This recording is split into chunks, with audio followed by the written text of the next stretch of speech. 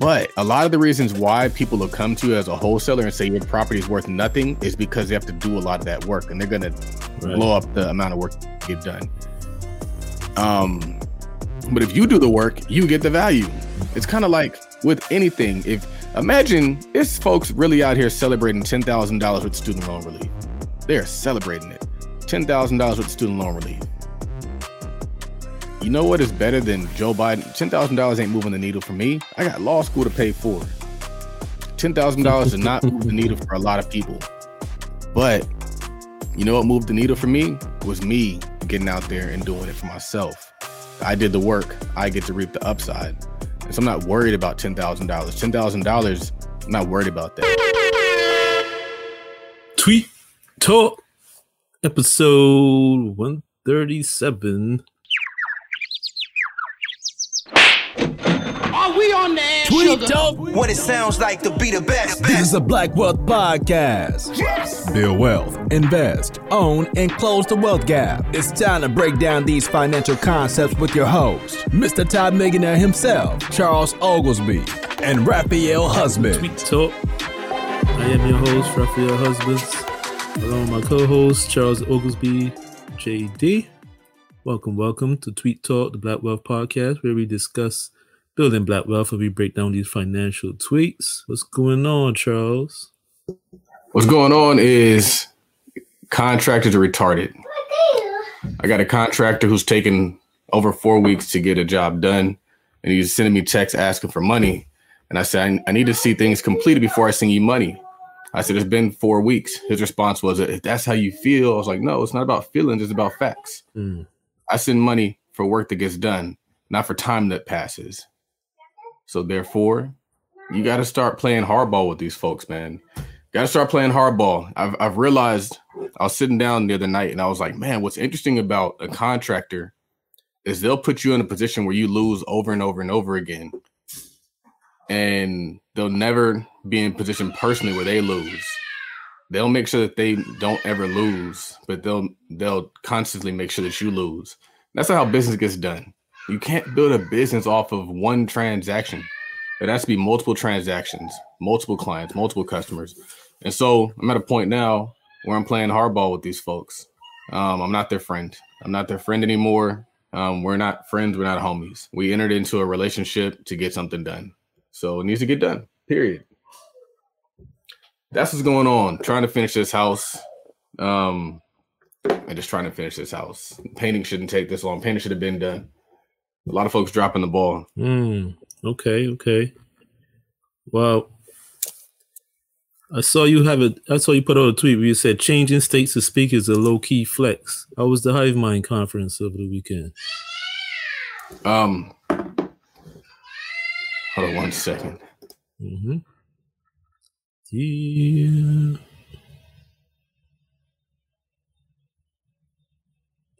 I think you're muted. Dang. So basically what I said is that I'm back in my zone. Charles Oglesby, Todd Millionaire.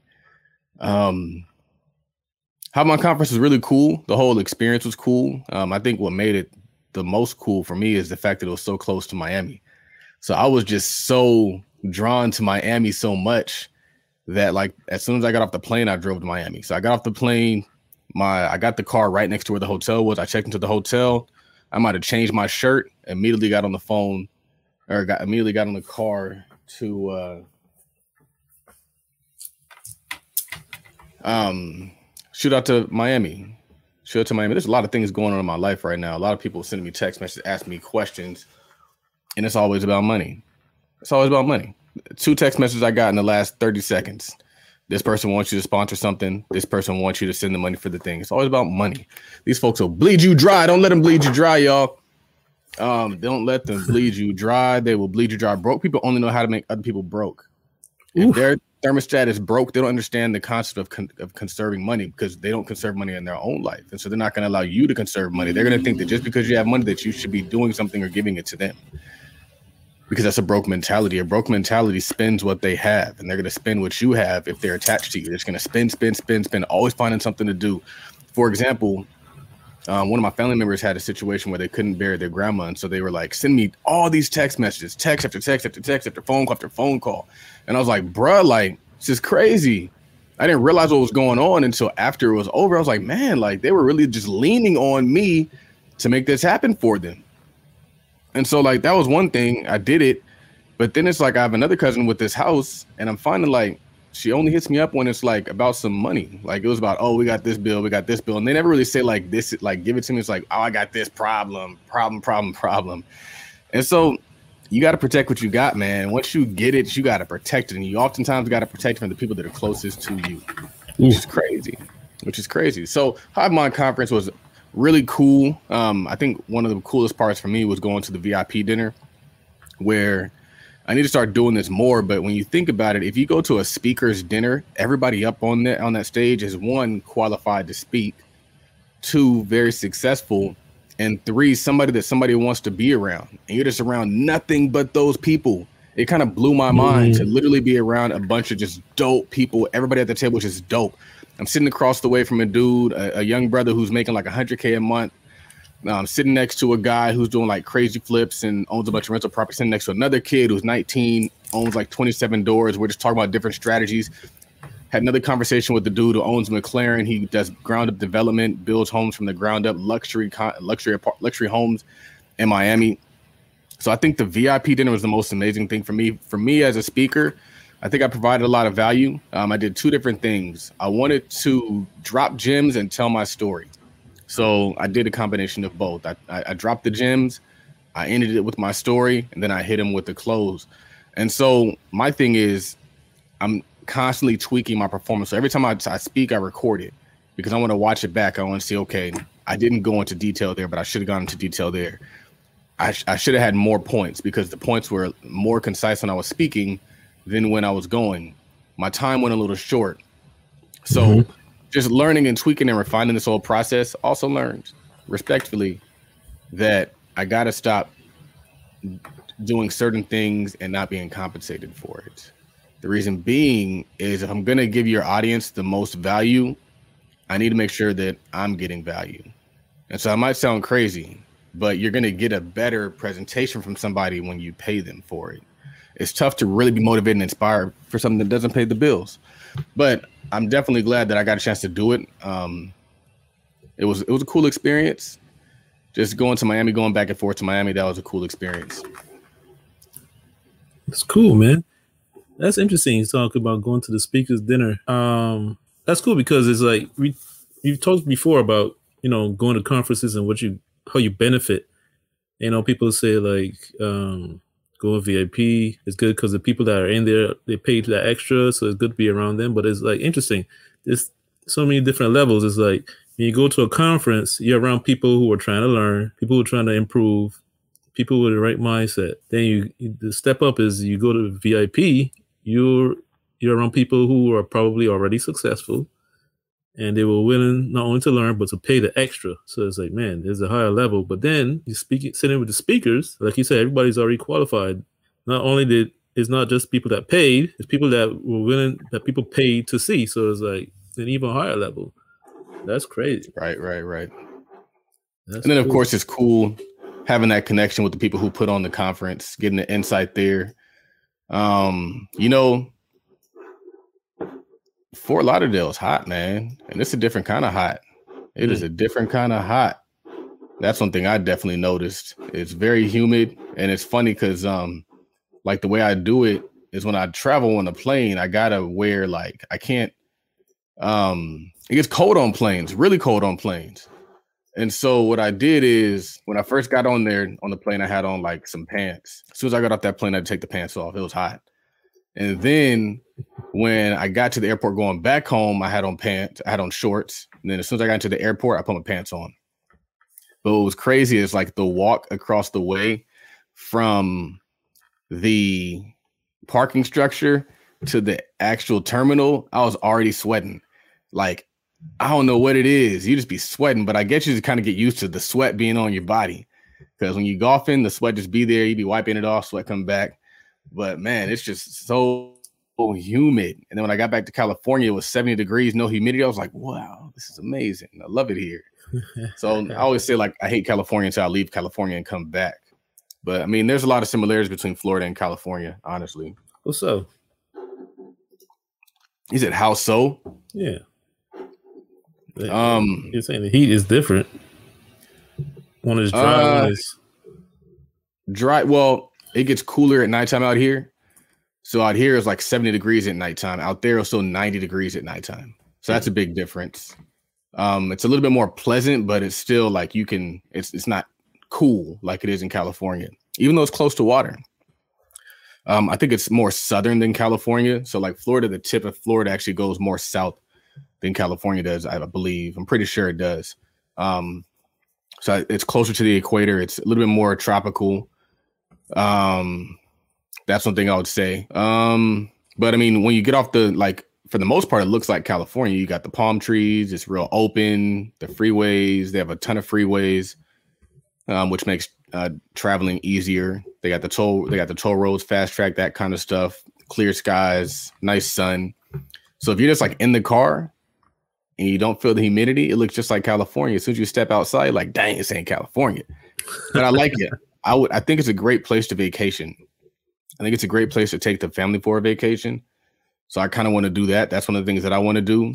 Also kind of like that it's a red state, because I think that red states are a little bit different. They interact with wealth, specifically Black wealth, a little bit different. Whereas I think blue states, I don't know, it's kind of different when it comes to like Black wealth and Black financial success, just from my experience. Still racism, still a lot of folks, kind of leery of you because, I mean, you go into these spaces, especially Fort Lauderdale, not a lot of Black folks and not a lot of Black folks who are actually like progressive, in my opinion, unless they're traveling in. What's interesting is I ran into a lot of Haitians, a lot of Jamaicans. But one of the most crazy experiences that I had is I went to this grocery store and I was like checking out with some stuff because I needed to like take some stuff back to the hotel. And actually it was a 7-Eleven. It wasn't even a grocery store. And there was 2 ladies in there who were working, 2 Black chicks. And they were just like standing around. And so I went in there, I got my stuff, and I was like standing at the front counter and like nobody like budged to help me. So I was standing there and I was like, oh, like, can somebody help me out here? They're like, oh, you in a rush? And I was like, oh, wow. I was like, I'm not in a rush, but I mean, I wasn't even acknowledged. You could have told, if you were doing something, you're busy, you could have been like, hey, I'm busy. I'll get to you in a second. And that'd have been cool. They didn't even acknowledge me. I'm just sitting at the counter just looking like a fool. It's like, that was the weird part to me. But then when they did finally check me out, I was like, well, I thought it was self-check. I didn't know. She's like, I wish it was self-checkout. Then people stopped bugging me. Oh, this is an interesting place. People just feel like they could say stuff to you like that. But I mean, ups and downs. Ate a lot of really good food. There's this place called El Camino that came highly recommended. It was Mexican soul food. I never heard of Mexican soul food. But what I ordered there was a brisket burrito. It was actually very good. Very good. They put like some mole on top. It was a delicious burrito. I wanted to go to a steakhouse, but I ended up going to Fogo de Chao, and that was a really cool experience. I'd never been to Fogo de Chao like that.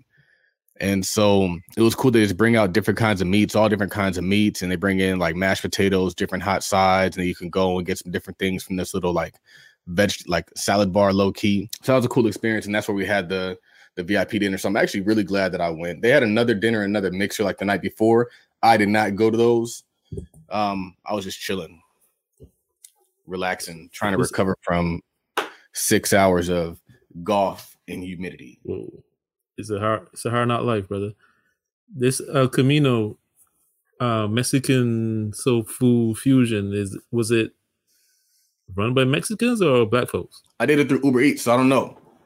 Mm-hmm. But I didn't really get much of a soul food vibe from what they had. I didn't see any soul food items on the menu, but that's just what it said on the bag. But I mean, the burrito tasted like it had some soul to it. The burrito tastes like they put some effort and energy into it. It wasn't just thrown together. So it was good. I also got some fish tacos. The fish tacos are okay. I didn't get a chance to eat the Spanish rice or the beans because I asked for utensils. They didn't bring utensils. If you're in a hotel, getting utensils is not the easiest thing to do. They don't really like to give you utensils. They want you to like eat at their restaurant. So if you go down there asking for utensils, sometimes it can be kind of a tough conversation to have. It's like, I got my own food. I need utensils. Right. You walk around in a circle trying to get some utensils. Probably think you're going to steal them too anyway. Maybe. That's happened when I went to, and then you don't want to like call room service for just some silverware. I've done it before, but I didn't want to do that this time. Room service is kind of unique these days. Some hotels have it, some don't. But one cool thing is they're back servicing rooms. They were getting a cop out with that stuff, not servicing rooms. You go stay in a hotel, they don't bring you no towels, they don't make your bed no more. But they're back. Every single day I had a made up bed and I had fresh towels. It made me happy. So shout out to that. I'm back in hotels. I don't know if I'm going back to Airbnbs. I don't just want to be in some random neighborhood where there's like, because if you're in like the city where there's hotels, there's more, it's safer there. They have an incentive to make it safer. If you're just in somebody's neighborhood, man, cops might not ever show up. You're just out there in the middle of nowhere. You stand out like a sore thumb because they see you pulling up and loading suitcases and stuff, and they're looking at you like, I'm kind of good on Airbnbs for a while. If I'm doing an Airbnb, it's going to be a large one for an event, not just right. I'm going to just have a hotel alternative because you don't even really save any money.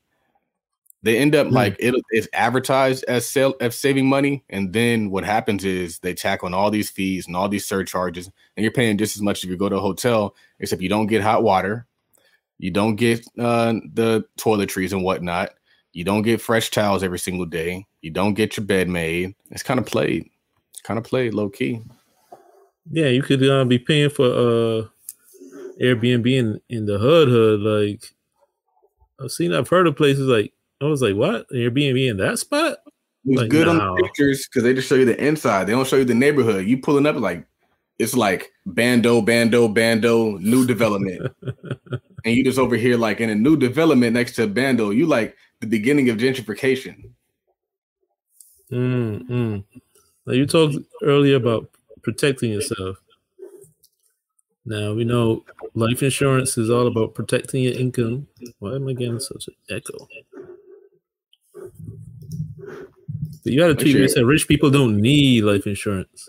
Man, I saw this thing by Alex Hermosi and it made a lot of sense. Insurance companies are not your homies. Insurance salesmen are not your homies. A lot of the information is being pushed online about insurance and how you can use it as a banking tool and all this other stuff is by insurance salesmen.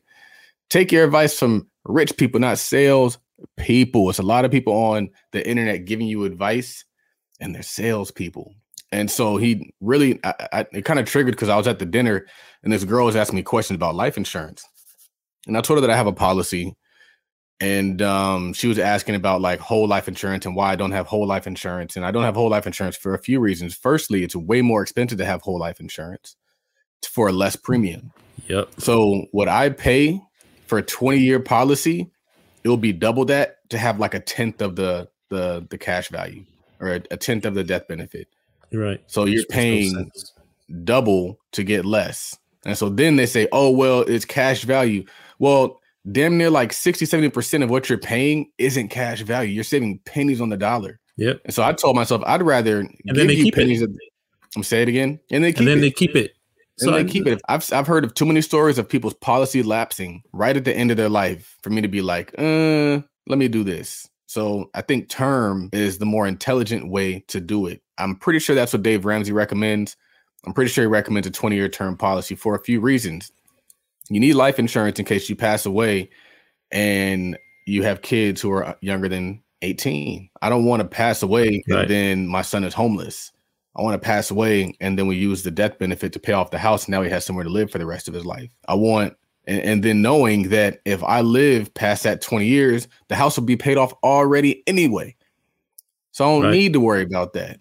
And then what happens is you actually leave him your assets. And so the goal shouldn't be to shortcut it with life insurance. The goal should be protect your wealth with life insurance, not make life insurance your wealth generation plan. Yeah, and I've talked about this before. I've talked about it's supposed to ensure your assets.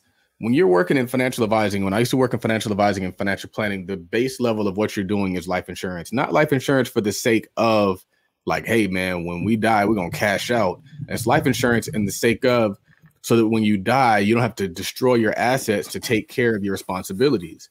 A lot of folks who do die with assets and no insurance, they end up having to deplete all their assets to take care of their responsibilities. What's supposed to happen is your life insurance is supposed to take care of your responsibilities so your kids can obtain your assets. Therefore, your responsibility is both. It's twofold. It's to get insurance and also to get assets. Now, the thing is, ideally, what you can do is if you eliminate all your obligations throughout your life, the next 20, 30 years, now you don't even need life insurance to take care of the obligations because the obligations have been taken care of with your work and income. And now you're just leaving them your assets. A lot of people are trying to shortcut things all the time. They think life insurance is a shortcut. I pay you $100 a month, I get $1 million.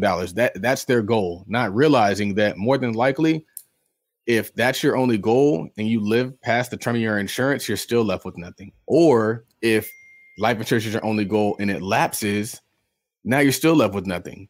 So your goal is twofold: protect your assets and grow your assets. Yeah, it's such a weird argument, man. Like when I first started learning about life insurance, it's like this doesn't make any sense on any level. Like first, I tried to get life insurance. Guy came to my house. I asked him to give me a quote on $250,000 worth of term life. And he told me it was something like $20 a month or whatever the price was. Yo, it's the Options Trading Workshop, presented by Tide Capital. Learn the fundamentals and advanced trading strategies that allow us the chance to earn $20,000 in side money in 1 year while working a job and running multiple businesses. That's right, learn the what, the where, and the how of options trading in this exclusive webinar.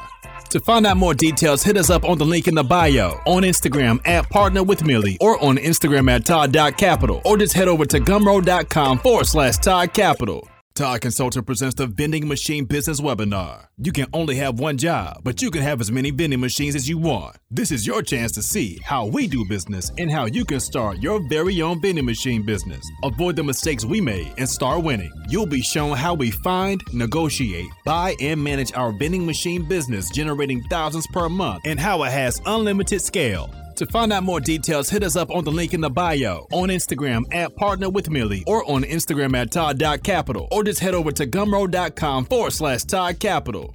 I'm like, cool. And then he said, like, listen, but since you don't have any assets right now, instead of trying to protect an asset that you don't have, you should get whole life and like build an asset. And I was already hip to the game, but I decided to listen anyway. So he was telling me, for the same $20 a month, I could get a $25,000 benefit a whole life. And I'm like, so I'm paying the same price to get a 10th of the benefit if I die? It's like, man, come on, man. You got to do the math. If you do the math and you look at how much money you're paying the insurance company and how much you retain as cash value, it's almost like you're paying $50,000 to get $25,000. That's if you're lucky, more like $2,000. It takes forever to build up. And I never understood the whole borrow the money that you have to pay back with interest. Right. It's a fraction of the money you put in. You borrow it, you got to pay it back at interest. It's like, oh, you're paying yourself interest. Like, come on, man. When I was selling insurance, it didn't make sense to me. I would look at the math. I was like, ain't nobody gonna go for this stuff. It makes no sense. I had a California life insurance license. I was able to sell life insurance. And so a lot of people come on these apps and they do two things. Either they're a salesperson, they're trying to convince you something, or they assume that you don't have the knowledge to even dispute what they're talking about. I've sold insurance. I've done both actually insurance sales for an insurance company.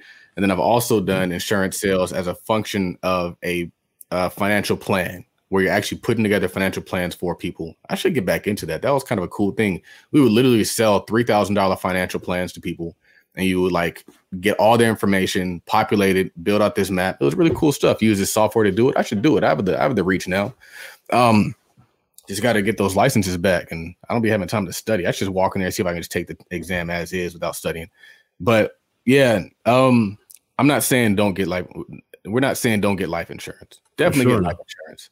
But we're saying be educated on the entireties that go into wealth, not just the quick fix that you think is going to get you $1 million. Yeah, you got to get out of the quick fix mentality. Insurance is insurance. Like, it's not an investment, and that's not what it's for. And also, not only are we not saying to not get life insurance, but also for me personally, I'm not telling you to not get insurance. Even if you're broke and you don't have any assets, you should still get life insurance, especially if you got a family, especially if you got kids. Like, absolutely. It's irresponsible to not have life insurance if you have kids. It's irresponsible and that's why, like, when I had a son, the very first thing I did was get life insurance. And then as my assets increased and we bought a house, I had to reassess my life insurance. So as your circumstances change, you should be reevaluating your entire picture. So when I first got my life insurance policy, we didn't own a home. The only thing I needed money for was to take care of my student loans and to make sure that they could afford to bury me. Now I had to double it so that I can make sure I could take care of the student loans and also make sure that I can take care of the house if need be and leave them with something. But my goal is to leave them with the assets that we build and buy, not to be like, man, life insurance is going to pay you out. You're going to cash out on the life insurance. If that happens, great. But you owe your children a responsibility to build true wealth and protect it with insurance, as opposed to using insurance as your wealth play. But at the very least, if you're broke, still have the life insurance, because at least they can get something. First of all, gotta be able to bury you at the very least.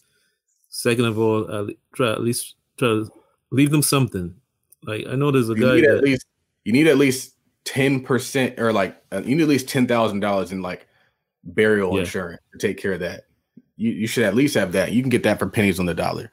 It's interesting how the internet is so enthralled with life insurance. I like to always present the counter opinion. I like to say, hey, you're thinking about it this way. Maybe you should think about it another way. Maybe this guy, what he's saying is valid. A lot of people were in the comments on that post saying, no, he's stupid.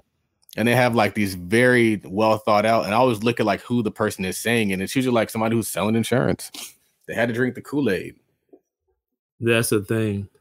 And the way they sell it is that they get the most honest, well-meaning people, and they convince them that they're doing something good for the client. So of course, when they go to sell it to you, you never smell like dishonesty on them, because they think they're doing right by you 100%. Like, you never smell BS because they're not BSing you. So even if it doesn't work for you, they're so honest with their approach, and they believe so much in it that you will never think it's the wrong thing. For sure. Make sure y'all do your own studying and make your own decisions. So Charles, you said digital products are cool. MRR is a little better though. Yes. What is MRR? Raphael said, what is MRR? MRR is monthly recurring revenue. MRR requires no more promotion, meaning you get the customer once and you have them forever. And I had this thought because a lot of my subscriptions were hitting last night. I haven't really had a lot of time to promote or advertise. Whenever I traveling, people always wonder, like, when I'm traveling, why I'm kind of like inaccessible. Is because traveling puts you on sensory overload. Everything is new. And so you're always being hit with different things. The weather's new. The sounds are new. The smells are new. The food is new. Everything is new. And so it's like information overload. Even if you're driving, it's like, all I can really do is capture the content. And so it's difficult for me to like create sale flyers and promote sale flyers and really keep a track of what I'm doing when I'm at home, because I'm just like borderline disoriented. Like, you're kind of disoriented because you're just spinning, you don't even know, like, you're driving down the street. You don't know what's coming up down the street. You're just hoping that there's going to be a restaurant down there if you didn't map it out. So sometimes I'm like driving back to the hotel. I'm like, I hope I drive past something I can get somewhere to eat. I don't know. I don't know what the stoplights are going to do. My last day there, I was driving down the street and I finally got the situation where the bridge raises up and they're taking a boat through. I'd never experienced that my entire time there, but that was the time that I experienced it. And so like, that was completely new to me. I never experienced that before. But like, information overload, you don't know where things are. You don't know what's what. And so, but during all this time, I kept getting sales for the different subscription businesses that I have. And I was like, this is cool. I'm on the plane, just getting notifications. I'm asleep, just getting notifications. I didn't have to send out no emails, no nothing. It just hits. And so I'm the kind of person that I like to study people who are ahead of me. And I would say that Chris is ahead of me and still ahead of me. And I was like, he completely pivoted his business model. He only does a subscription now.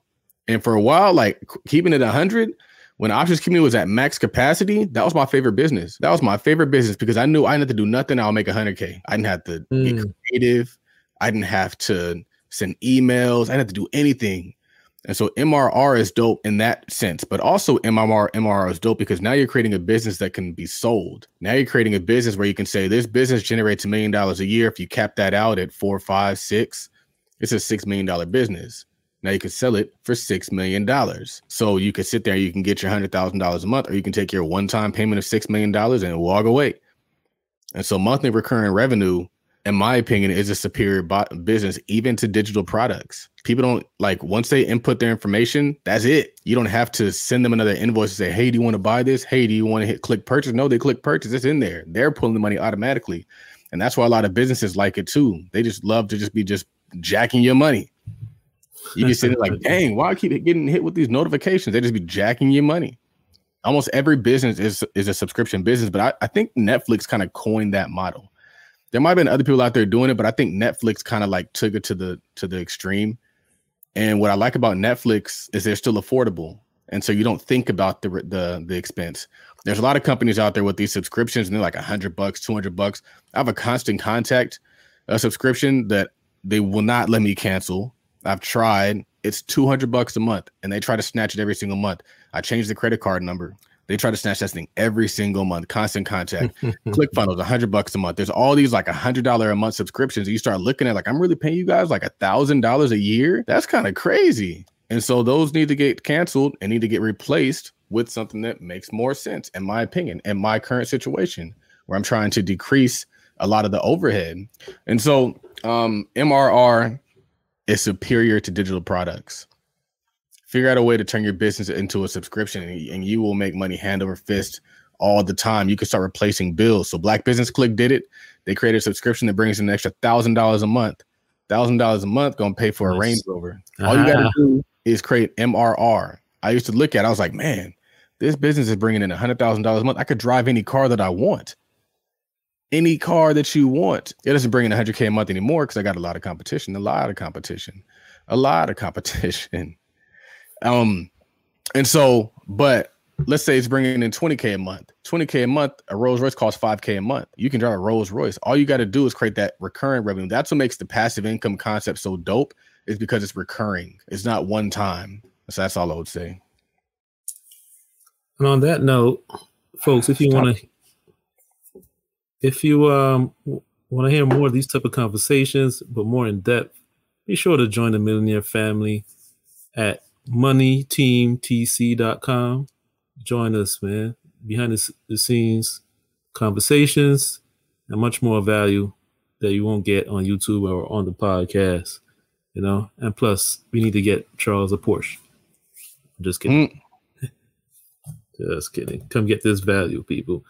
Now, Charles, you said the person willing to do the work when they are uncomfortable or unprepared wins. That's an old tweet. I want to talk about old stuff. Nah. No, I saw you retweeted. Kenneth Craver said, Kenneth Craver said, winners could lose it all and get it right back. Winners a state of mind. Larry June said, money comes and money goes, but knowledge remains. And I think one of the coolest things about like accomplishing things is you learn how to accomplish things. So therefore, if you ever have to get back to a certain spot, you know the steps that it takes. So you kind of become your own mentor. A mentor, a lot of times, is just somebody who's done it before. And so now you're in a position where you say, hey, nah, we're not doing that. Like I was thinking about this like maybe yesterday. I was like, you know what? I think it's time for me to get in conserve mode again and grind it out. I think it's time for me to go lean, go frugal and grind it out. But I know how to do that. I know how to abase and I know how to abound. There's a scripture in the Bible and he talks about that. It's a very well quoted scripture. But a lot of people don't read the scripture that comes before it. And that scripture is, I can do all things through Christ who strengthens me. But before that, he says, I know how to abase and I know how to abound. I know how to go lean and I know how to live well. And so the knowledge remains. And so that's kind of what I'm looking at is, all right, if I start conserving, if I start getting the money that I'm bringing in and building back up that asset column again, because for a while, what I was doing is I had my assets as they existed, and that was it. I was just like, all right, that's it. But one of the best ways to grow your investment portfolio is with new cash.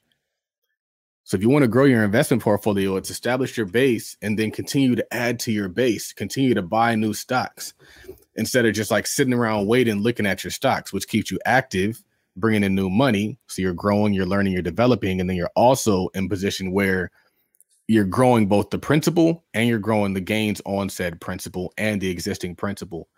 And so it's a very basic thought. And what I'm learning, you guys, is a lot of stuff is common sense. I'll go and I'll tell people stuff and it's common sense. It's not that deep. There really isn't any information out there that is that deep. The difference is, are you going to persevere through difficulties? Are you going to sacrifice and work when other people are chilling? There's this girl on Twitter. She's like, I don't want to get out the bed today. I was like, cool, I'm going to beat you. You don't want to get out the bed today? I'm grinding today. Those are the people that we're going after. That's because they don't want to do anything. But the worst thing you can do is fall into that, where you see somebody say like, I don't want to work today. And you're like, I don't want to work today either. We all going to be lazy. It's like, nah, fam, we got to get it today. And I think that going to Miami definitely inspired me in that capacity, because it's like different levels. California, we got a lot of nice homes. We don't got homes you can pull a boat up to. And that was crazy to see that. I don't know if there's a lot. I mean, there's some homes down there in certain areas, but it's not as prevalent as it is in Miami. Everybody got boats out there. There's a lot of boats out there. Boat life. Yeah. And the thing is that the winning mindset that's why you see a lot of, and you talked about this before, but you were talking about female athletes, but athletes in general, after the sports is over, as long as they get into business, they usually do well. If they were thinking about it early on, the athletes get into business, they usually do well because they know what it takes to win. Shout out to Buy the Hood. You're talking about adding new money to O. Shout out to Buy the Hood. I want some Bitcoin from them guys. Got me inspired to buy more myself. I don't know about that, but had me thinking about it. So Charles, you had a tweet where you said, part of owning real estate for the long term is renovating what you own and keeping it. If the area improves, you need to improve with it. So I was at the Trump golf course. Amazing experience. 10 out of 10. It might even be more than a 10 out of 10. Amazing experience. Top to bottom. And I was doing some research on the golf course, and it said that he had done like a $160 renovation on the facility. And I thought about that. I was like, he renovated his own golf course and kept it. A lot of people, when they renovate something, they want to sell it, or they just don't renovate it. They just be living in what they've lived in. And my grandma has a house in Atlanta, and everybody around them has been renovating the properties. And a lot of people are like, they're just content with what they have, when they could really improve what they have for a fraction of what it would cost to buy something new and also increase the value. And so when you're in an area where there's a lot of improvements, they're actually doing you a favor. You think that they're robbing you, they're actually doing you a favor. Gentrification is doing you a favor. Why? Because they're increasing the value of the properties. Now, the problem is, in order to get your property on that level, you got to improve your value. But from a math perspective, let's say you bought that house for $40K. You don't owe $40K. My grandma probably owes like $5K on her house. And she could take a loan out for $50K and improve everything there. She could paint the front. She could do all new kitchens, all new bathrooms for $50K. But a lot of the reasons why people will come to you as a wholesaler and say your property is worth nothing is because they have to do a lot of that work, and they're going to blow up the amount of work to get done. But if you do the work, you get the value. It's kind of like with anything.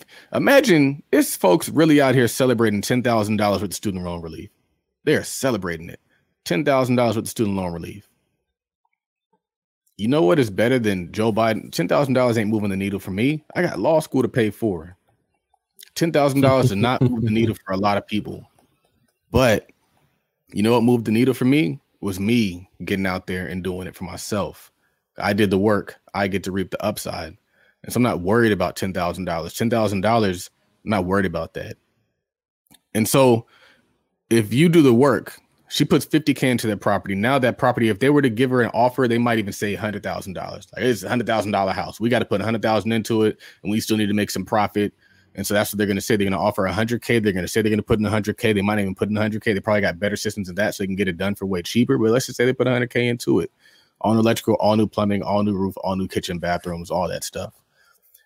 Now, what she could do is she could put $50K, or even if she put $100K into it, she owes $4,000 on it, puts $100K into it. Now that house is worth $300,000, if not more. So what she did is she took a house where she would have only had like $100,000 in equity and turned it into a project where now she has $200,000 in equity, and she financed the whole thing. And so if you participate in what's going on, you get to reap the upside instead of just giving away the upside. A lot of what slavery is, and a lot of what being an employee is just giving up your upside. That's all it is. You're giving up the upside. You go to the safety and security of a job so that you can get your bare minimum. And then you know what they do? They get the upside because they took the risk. They brought in the clientele. They did the work to do it. If you're an attorney and they're paying you $40 an hour, $50 an hour, but they're billing you out at $400,000, what happens to the upside? They keep the upside. But if you go out there and you bill yourself out at $400 an hour, you keep the upside. Learn to keep the upside. Learn to do the work. Learn to be that person and stop waiting on anybody else. You can't do it. And this Joe Biden thing was further proof that you can't wait on nobody. Imagine folks sitting around. Joe Biden's been in office for 2 years. You sat around for 2 years to wait for $10,000. You know, you could have made way more than $10,000 in 2 years, but they just want the free. The reason why they want the free is because free is like this perceived unlimited return. If you get $10,000 and you do nothing, it makes it seem like that $10,000 is more than it actually is because it's an infinite return. Kind of like if you put money into a project, you pull the cash out of the project and you get money on top of the money that you don't have in there. It's an infinite return. So a lot of investors strive for, where people have this infinite return with government resources, not realizing that they got to stay small to get those resources. In order to even qualify for the $10,000, you have to make less than a certain amount of money. So now folks are like, I want to make less. In my opinion, I think that's a terrible rule. I think that everybody should be qualified for that $10,000. I think that it's unjust to do things like that. But that's just how the government moves. The government wants you to stay small because if you're small, you're dependent on the government. If you're small, you're dependent upon $10,000. Free is a perceived unlimited return. Now, you're saying that they keep the upside for themselves. That's an interesting way to put it because it's kind of like record label.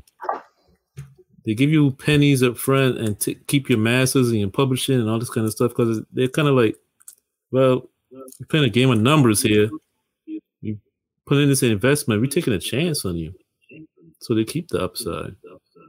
It's kind of like the same thing. And then you had a tweet where you said, another reason why I'm against handouts is I don't want anyone to ever think that they put me on and can hold it over my head.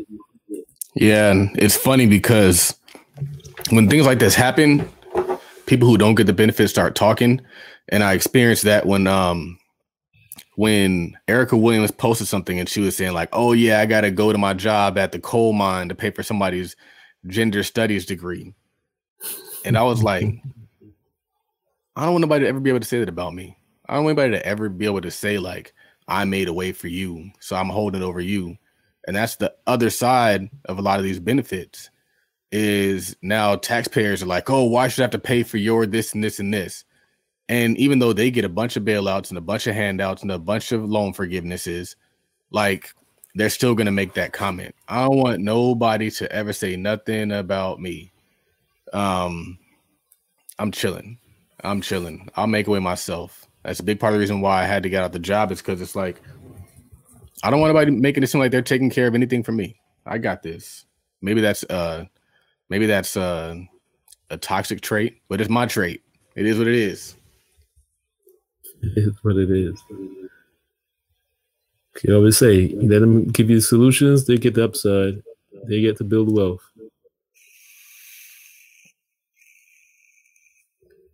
Well, I'll wrap this I might one not up. even apply for that 10K relief. I probably won't get it Actually, if they look at my last 3 years tax returns, I definitely won't get it. So I'm not tripping off of that stuff. $10,000. We make $10,000 a day in the stock market. I say that's a 1 day. That's a sale. Mute. A 1 day sale. We gonna wrap this up. Sure to follow us on Twitter at TweetTalkPod, POD. Follow myself on Twitter at WorkMoneyLife.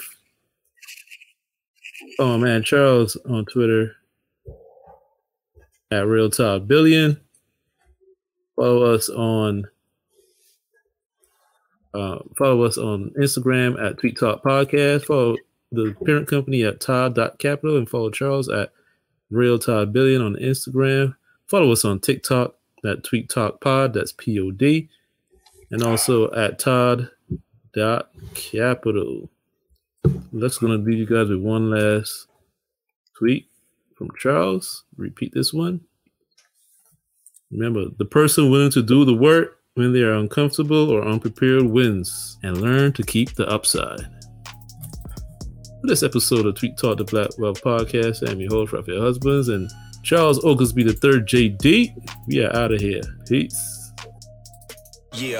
Yes, this is Donald the Voice, the official podcast editor and producer of the Tweet Talk podcast, featuring, of course, Charles Oglesby and the man Raphael Husbands. And look, man, if you just listen to this episode, then you know exactly what I'm capable of. You know my swag. You know what I can do. And so without any further ado, I kind of want to give you a special offer for Tweet Talk podcast episode listeners. And here's what it is. Head on over to DonaldTheVoice.com.